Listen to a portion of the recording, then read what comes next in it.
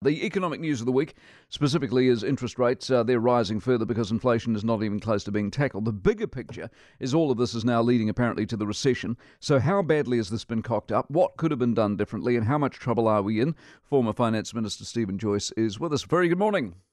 Morning, Mike. How are you? Well, thank you. Is this worse than it needs to be?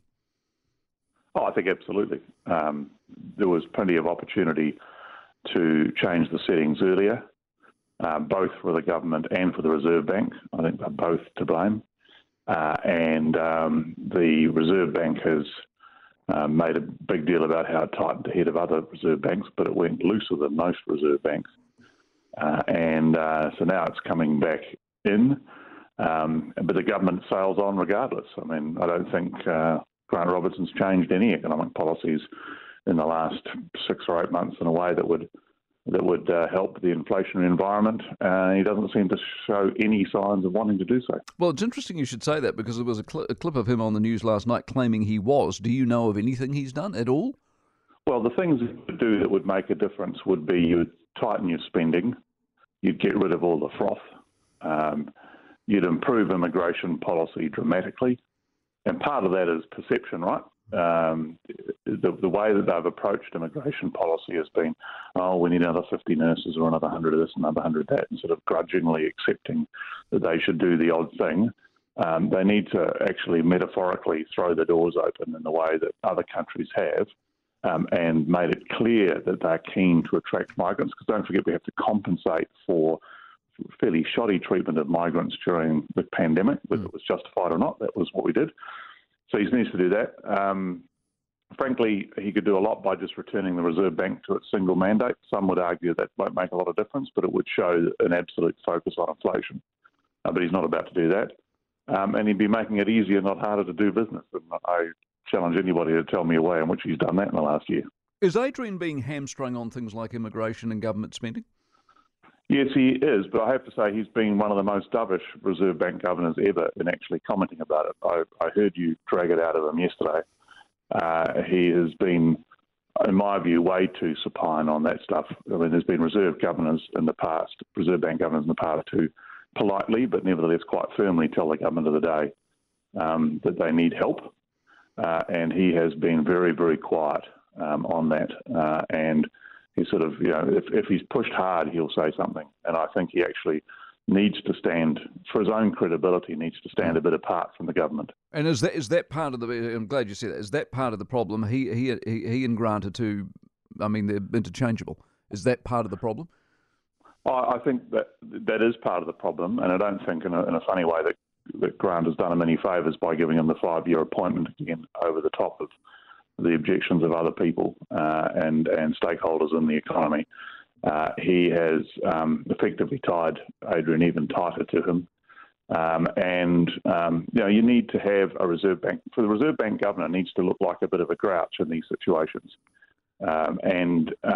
He's starting to. I mean, yesterday was probably what he had to do. Yesterday, the day before. Yeah. But he has been late to that. I mean, he told us all year, and this is where he's got, I think, a challenge. This is Adrian Orr personally.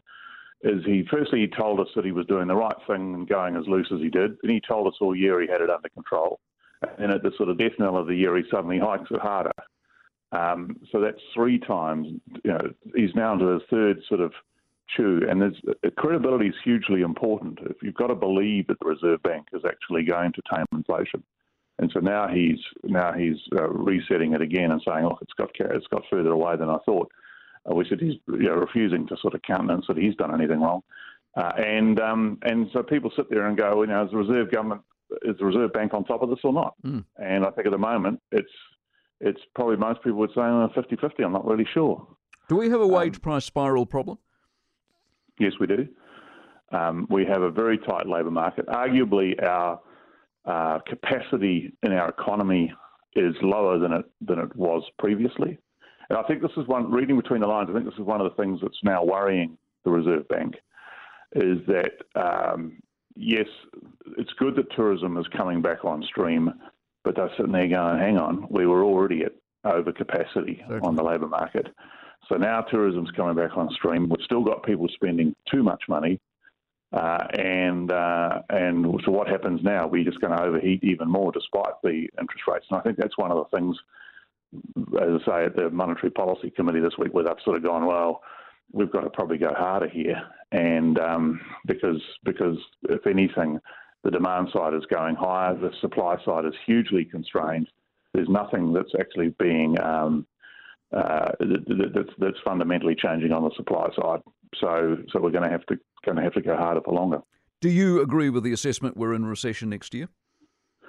I'd say probably, because to keep inflation under control, when you're in a wage price spiral, to get it under control, you've got to slow consumption. And slowing consumption, by definition, generally means pushing the economy backwards. So I'd say it's most likely that we'll be either in a recession or incredibly slow growth. People will feel it anyway. It won't be felt evenly, unfortunately. The people that are going to feel it most are those that are young people in their first homes, and they're the ones that I feel for. And it's largely because a year and a half ago they were being told by the Reserve Bank to get out and buy houses. Precisely. And now they're being told, oh, sorry about that. I'll never forget. I had Adrian Orr on the program when the funding for lending thing was, and he was handing out the money at the cash rate, 0.25% at the time. And I asked him, why don't you put any level of restrictions around the money and how they lend it, because you know where it's going? And he said, well, that's not my problem, it's the banks. And I thought, I mean, is that tantamount to sort of sabotage? Or do we own it for ourselves and say, well, it was our fault, we borrowed the money? Well, no, I think the concern is a bit more broader than that, is that actually when he was pumping it up, he had a sort of moment of candour, if you like, and people were saying, well, you're pushing asset prices up, not just houses, but everything. And he sort of said, well, that's a feature, not a bug.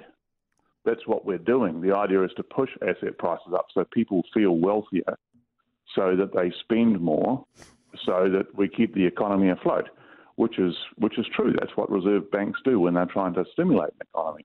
But they went so far and pushed asset prices up so far. I think it's a whiplash effect. They went way too far in one direction and now having to go as hard in the other direction. And people with homes and mortgages, large mortgages, are now suffering that whiplash. Does a government get re-elected in a recession? Well, you'd hope not. And I don't mean that from a partisan point of view. I mean, they've just made such a dog's breakfast of it. And if they get rewarded by being re-elected, well, then there's really no standards. But having said that, I think it's by no means a done deal. There's plenty that can go wrong for the opposition between now and election day, and there's plenty of ways in which the government can try and persuade that it'll be okay. What they'll do, of course, is the old 2005 playbook, because don't forget most of the current ministers were actually in the Clark government working as staffers in the 2005 government. And so they'll just try and drag the hell out of Chris Luxon and make him look as untidy as possible, make Seymour look as untidy as possible, scare the hell out of people and try and get back in that way. Okay. We'll talk again soon. Appreciate your expertise as always. Stephen Joyce, former Finance Minister, at your request.